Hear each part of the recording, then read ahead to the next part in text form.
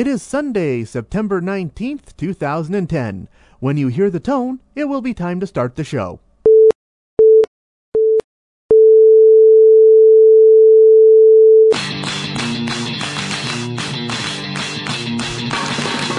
As we say in the radio business, if you put that on the radio, people will listen to it. All right, here it comes.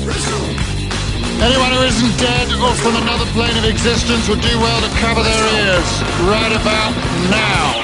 Live on a little tiny microchip deep inside some electronics, broadcasting to the world through the miracle of the internet. Ladies and gentlemen, this is U62, the Targ. Now your host, a man with a lifelong dream of getting paid to do this, Mark Pappas. On this week's show, we're talking about a Disney classic, an upcoming Disney classic, and I finally get to premiere Fishing in the Discount Bin. It's episode 4.02, The Daily Grind. So sit back, relax, grab yourself some warm root beer and a towel that's oh so fluffy. U62 the Targ, you're in for something special. Enjoy the show. Good morning, ladies and gentlemen. Mark Kappas here, and welcome to this week's episode of the Targ. And this is it. We are here. Can I maintain this daily grind of episode 2 with my new, bigger, longer format? Well, we're about to find out, aren't we? So let's get going here with what was going on this past week. You know, something happened this past week. I was completely stunned that it was under my radar. As you probably know, my all-time favorite Disney animated film is The Black Cauldron. It is just so awesome. And actually, back on Tuesday, Disney actually released a brand new 25th anniversary edition DVD of The Black Cauldron. Yeah, how awesome is that? I'm still debating whether I want to actually go out and pick it up, though. The only new features that are on this DVD compared to the previous DVD is they added a long-lost deleted scene and they threw in an interactive game. Oh, and if you care about the technical details, it's finally an anamorphic widescreen. And sadly, though, I was looking at it, the long-lost deleted scene is not the infamous long-lost deleted scene. Did I ever tell you about this deleted scene from The Black Cauldron? Okay, The Black Cauldron is infamous in the annals of Disney history because it was their first attempt at doing a more adult animated film. And as part of that, the Horned King, the villain in The Black Cauldron, he comes up with his army of Cauldron-born. You know, your basic run-of-the-mill undead army. So in the most famous deleted scene, it's near the end of the film, the Horned King has risen from the dead, his Cauldron-born, and they go off on their rampage. One of the Cauldron-born runs into one of the Horned King's regular living warriors. And what happens is the Cauldron-born swarm this warrior, and here's where the deleted scene begins. The regular warrior gets encased in this green mist. We see the green mist dissolve the flesh from his bones, and then he emerges from the green mist as one of the Cauldron-born. Yes, in a Disney movie, we saw a man's flesh get burned from his bones. It was deleted from the film because obviously Disney management said, "What the? This is a Disney film. You can't put that in a Disney film." And so it was cut and lost to the ages. But still, you know, The Black Cauldron, it really is a monument, a milestone in Disney history, because it was one of their first attempts to really break out of the mold and try something new, and they had to be applauded for that. In fact, you know what? Going back into my own personal history now, I'm really glad I was able to go to Tokyo Disneyland when I still could, because Tokyo Disneyland actually had the only Black Cauldron ride in existence, and I actually got to see an animatronic Horned King and animatronic zombies at Disneyland. Black Cauldron, so awesome. If you haven't seen it, I recommend you rent it this weekend. Let's do Too Hot for Radio now. Too Hot for Radio. Time for the first of my regular features, Too Hot for Radio, where I share all the news stories of a sexual nature that I just find utterly fascinating. First up, out of England, a new study shows that most strippers are actually well educated and satisfied with their jobs. We've all seen that sitcom staple where we have the hot young college student who decides to become a stripper to work her way through college. Well, it turns out 20% of strippers are actually doing that. They're doing that to earn money for college. Specifically, 14% are doing it to earn their bachelor's, and 6% are doing it to pay for grad school. I have a friend going through grad school. She says it's pretty pricey, so I could see why they do that. But on top of that, at least 1/4 of strippers already have some kind of post-secondary education. And apparently they decided to strip because they found it better than tending bar, being a waitress, or all the other minimum wage shit jobs we have to suffer through when we first graduate from college. And you know what? I can hardly blame them. Apparently, over in England, this study comes out of the UK after all, the average stripper makes $380 in tips per night, and the minimum annual salary is $40,000 a year. Wow, that is literally twice what I make. If I had the boobs for it, I would be a stripper, but you know, the way I hit the cheeseburgers, I'll probably have the boobs for it soon enough. Now, out of the USA here, we have a new study that really makes women seem like foul temptresses. A new study says that 64% of women in Generation Y would release a sex tape if they thought it would be beneficial to their careers. Let me look this up on Wikipedia. I'm always confused as to what Generation Y is. Wikipedia. In Canada, Generation Y is generally described as those born between 1976 and 1999. I was born in 77, so hey, that's my generation. Pretty much anyone 35 and under would release a sex tape if they thought it would advance their careers. Well, no wonder. Look at how many reality TV stars now have seemed to have factored a sex tape into part of their marketing strategy. But that's not all. This entire study really makes women seem evil. Apparently, 45% of women would sleep with their college professor to get a better grade, and 36% of women would blackmail their boss to get ahead. So there you go. Women, they're a whole lot of trouble, but from what I understand, they are 100% fully worth it. All I'm saying is, just make sure you keep that sex tape under lock and key. And that's it. That's Too Hot for Radio. You're listening to Mark Kappas It's clear to all of you that I am awesome. on U62, The Targ. We are young, we run free, stay up late, we don't sleep, got our friends, got the night, we'll be alright.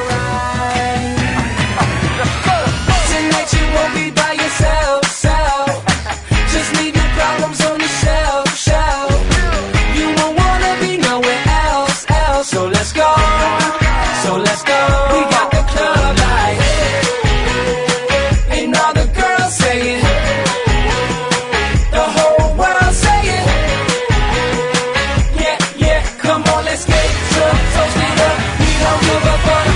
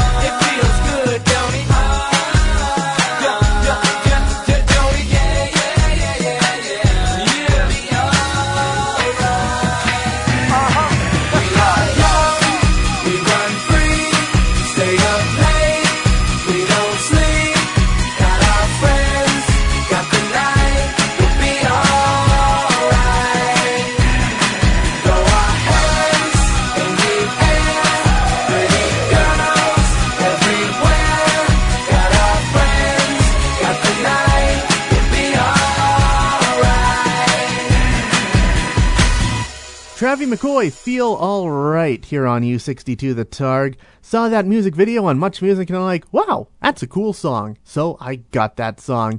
But yes, welcome back to this week's episode of The Targ. And since we were talking about the Black Cauldron and Disney films a little earlier in the show, why not take a minute now to take a look at the trailer for Disney's next animated film coming out this November. It's called Tangled. Here's a clip from the trailer. I could get used to a view like this.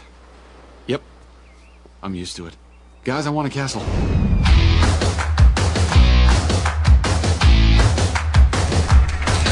Ah, the kingdom. It is beautiful. Clapping, dancing, general merrymaking, not a care in the world. At least for most folks. See that handsome fellow running for his life?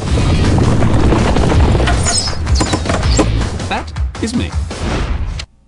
Now, based on that clip from the trailer, were you able to figure out that this film is actually a Disney retelling of Rapunzel? It is. See, a lot of Disney fans are under the belief that Disney is really screwing up the marketing for Tangled. Here's why. Originally, it was going to be the Disney retelling of Rapunzel. As we all know, Disney princesses, it's the bread and butter of Disney's animated films. So, of course, they were bound to get to Rapunzel eventually, right? So last year, Disney released The Princess and the Frog. Even though it was a fantastic film, and the fact that it actually was a huge box office hit, it actually failed to meet Disney's expectations. Disney felt it underperformed. So now the knee-jerk reaction is, we gotta change up the marketing for Tangled. Because, you know, little boys aren't gonna want to go see animated films about princesses and epic romances and stuff like that.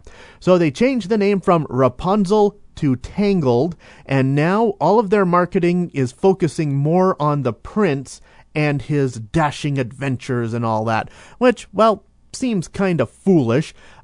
Even you go looking online, even Disney insiders think it's kind of a crazy idea to be doing that because you're trying to sucker little boys into going to see, well, Rapunzel.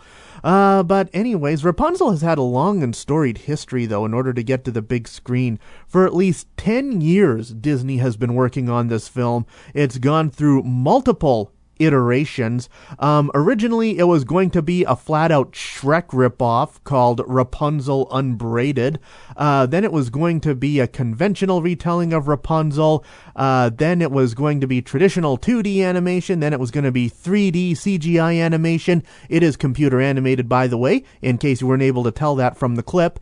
And, yeah, you put all that into a blender after 10 years of committee thinking, and the end result, Tangled, comes out this November. So it might be worth a look-see to see if all that messing with it over the past 10 years produced something awesome.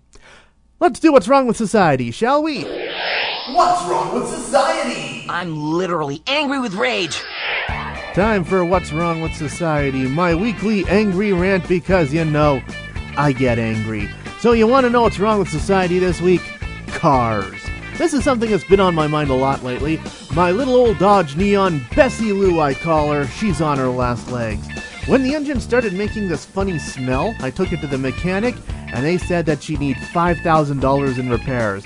And they said that sadly, they refused to do $5,000 in repairs because she's 15 years old and it's just cheaper and easier to get a new one.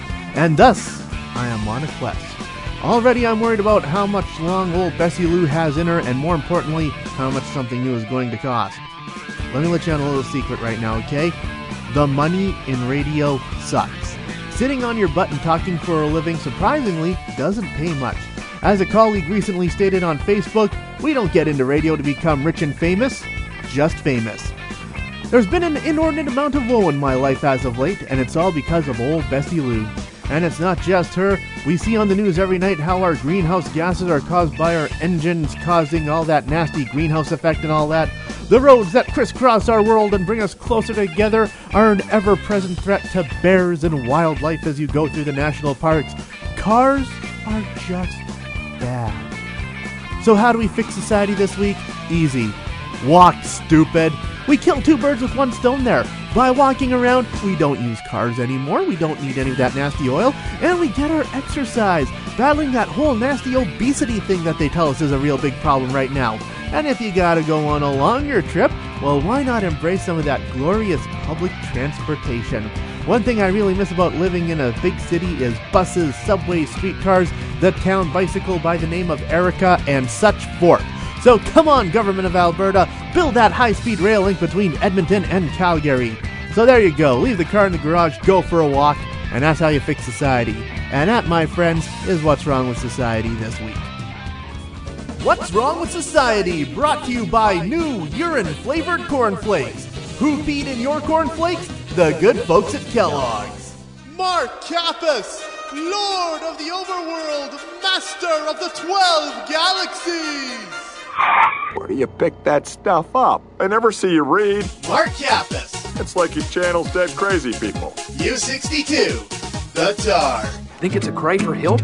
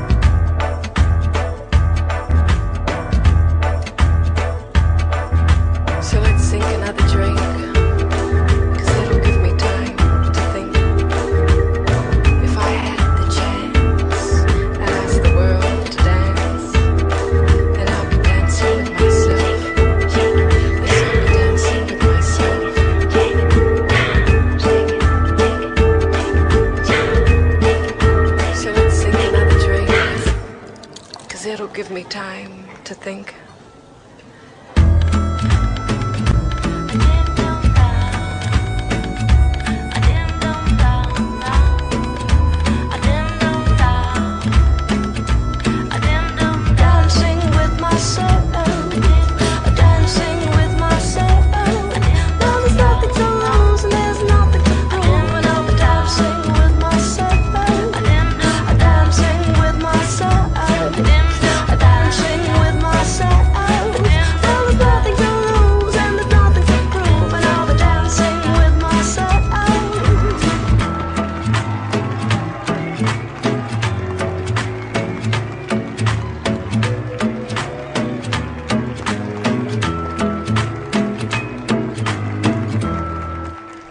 Nouvelle Vague, Dancing with Myself, here on U62 The Targ. Welcome back, Mark Kappas here with you. You might recognize that song as being the one from the Joe commercials. Joe, of course, being the Superstore brand of clothing.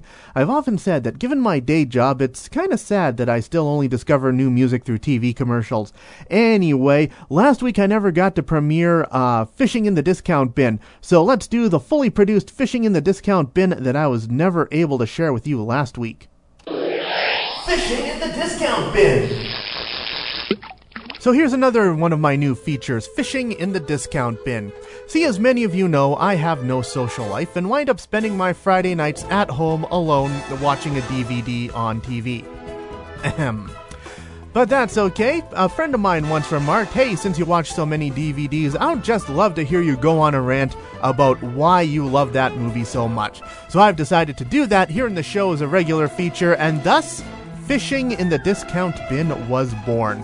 And since this is the first time we're doing this, I see no better reason than to start, no better film to start with than my absolute favorite film, The Iron Giant. And no, I've got so many special memories about The Iron Giant. It was the first movie that I sought out and watched purely because I read so many good things about it on the internet. One website after another was going, oh my god, this movie is so awesome, it's so amazing, I can't believe Warner Brothers is totally screwing up with the advertising campaign, you gotta go see it.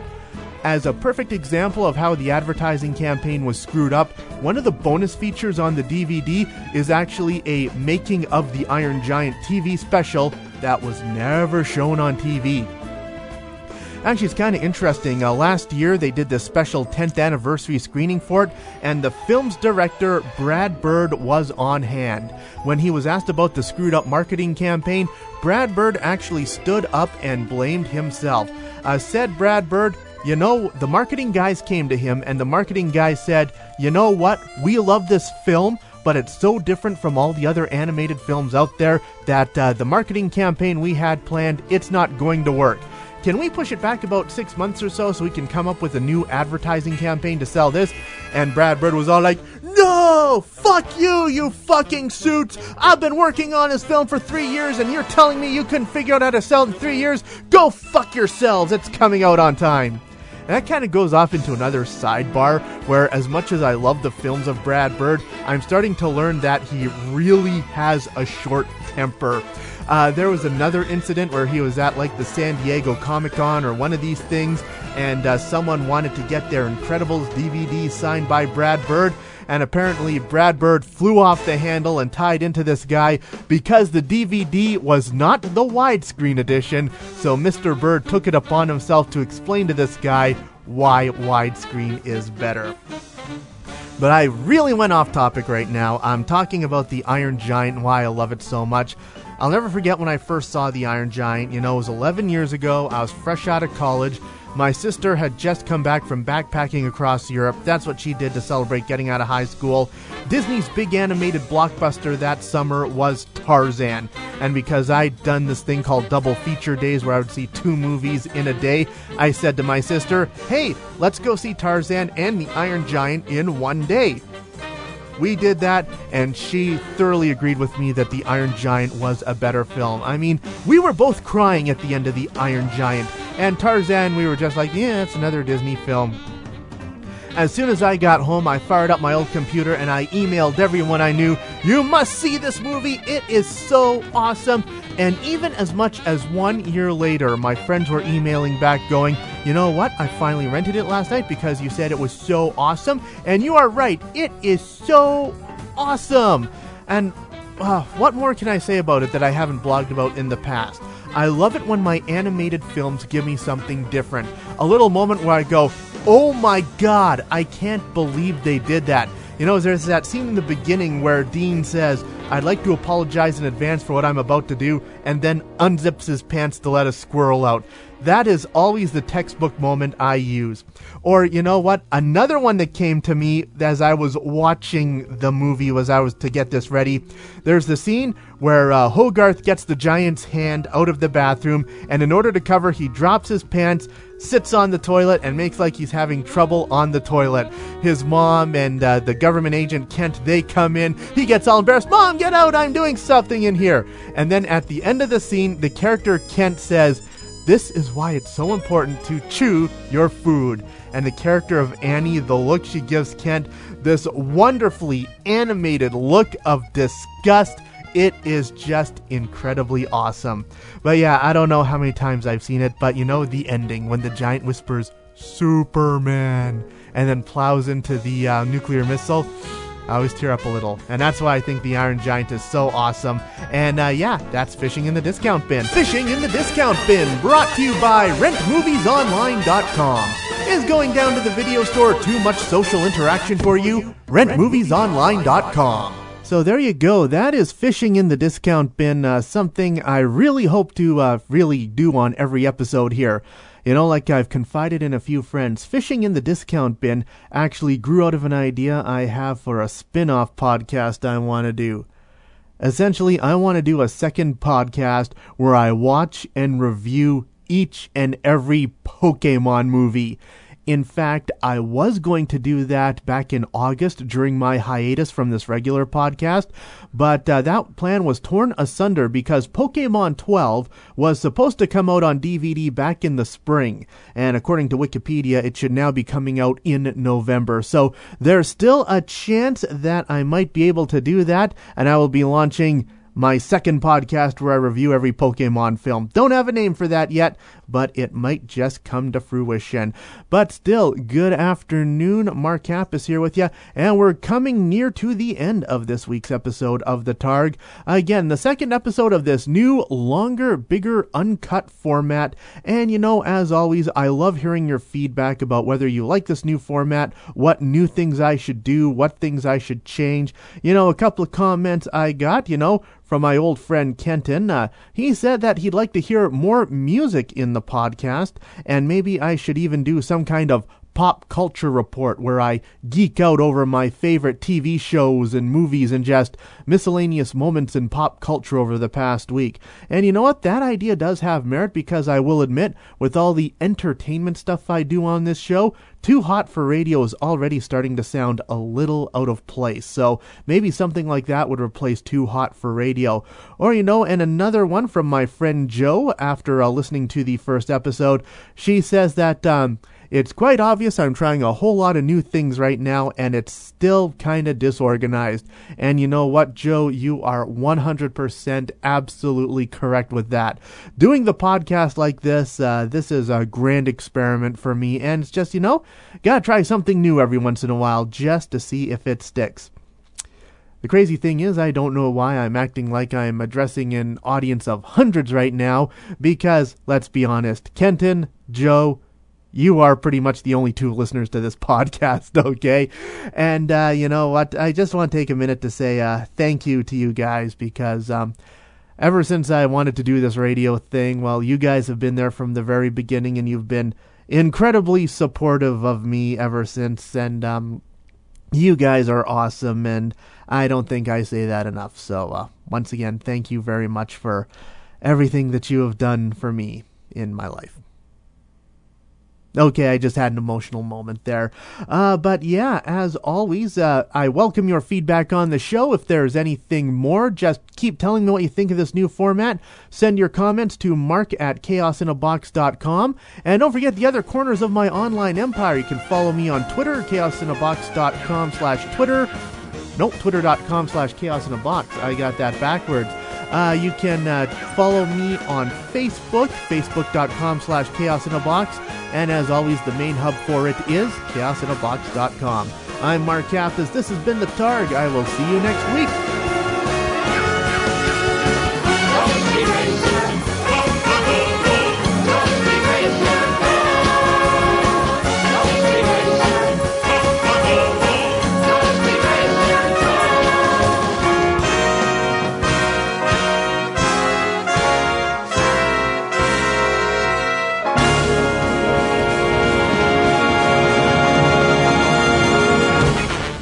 Brings us to the end of another exciting episode of The Targ. Don't forget you can download a new episode of The Targ every week at chaosinabox.com. The Targ is written and produced by Mark Kappas under the watchful eye of 42 Star Wars action figures. The Targ is a Chaos in a Box production.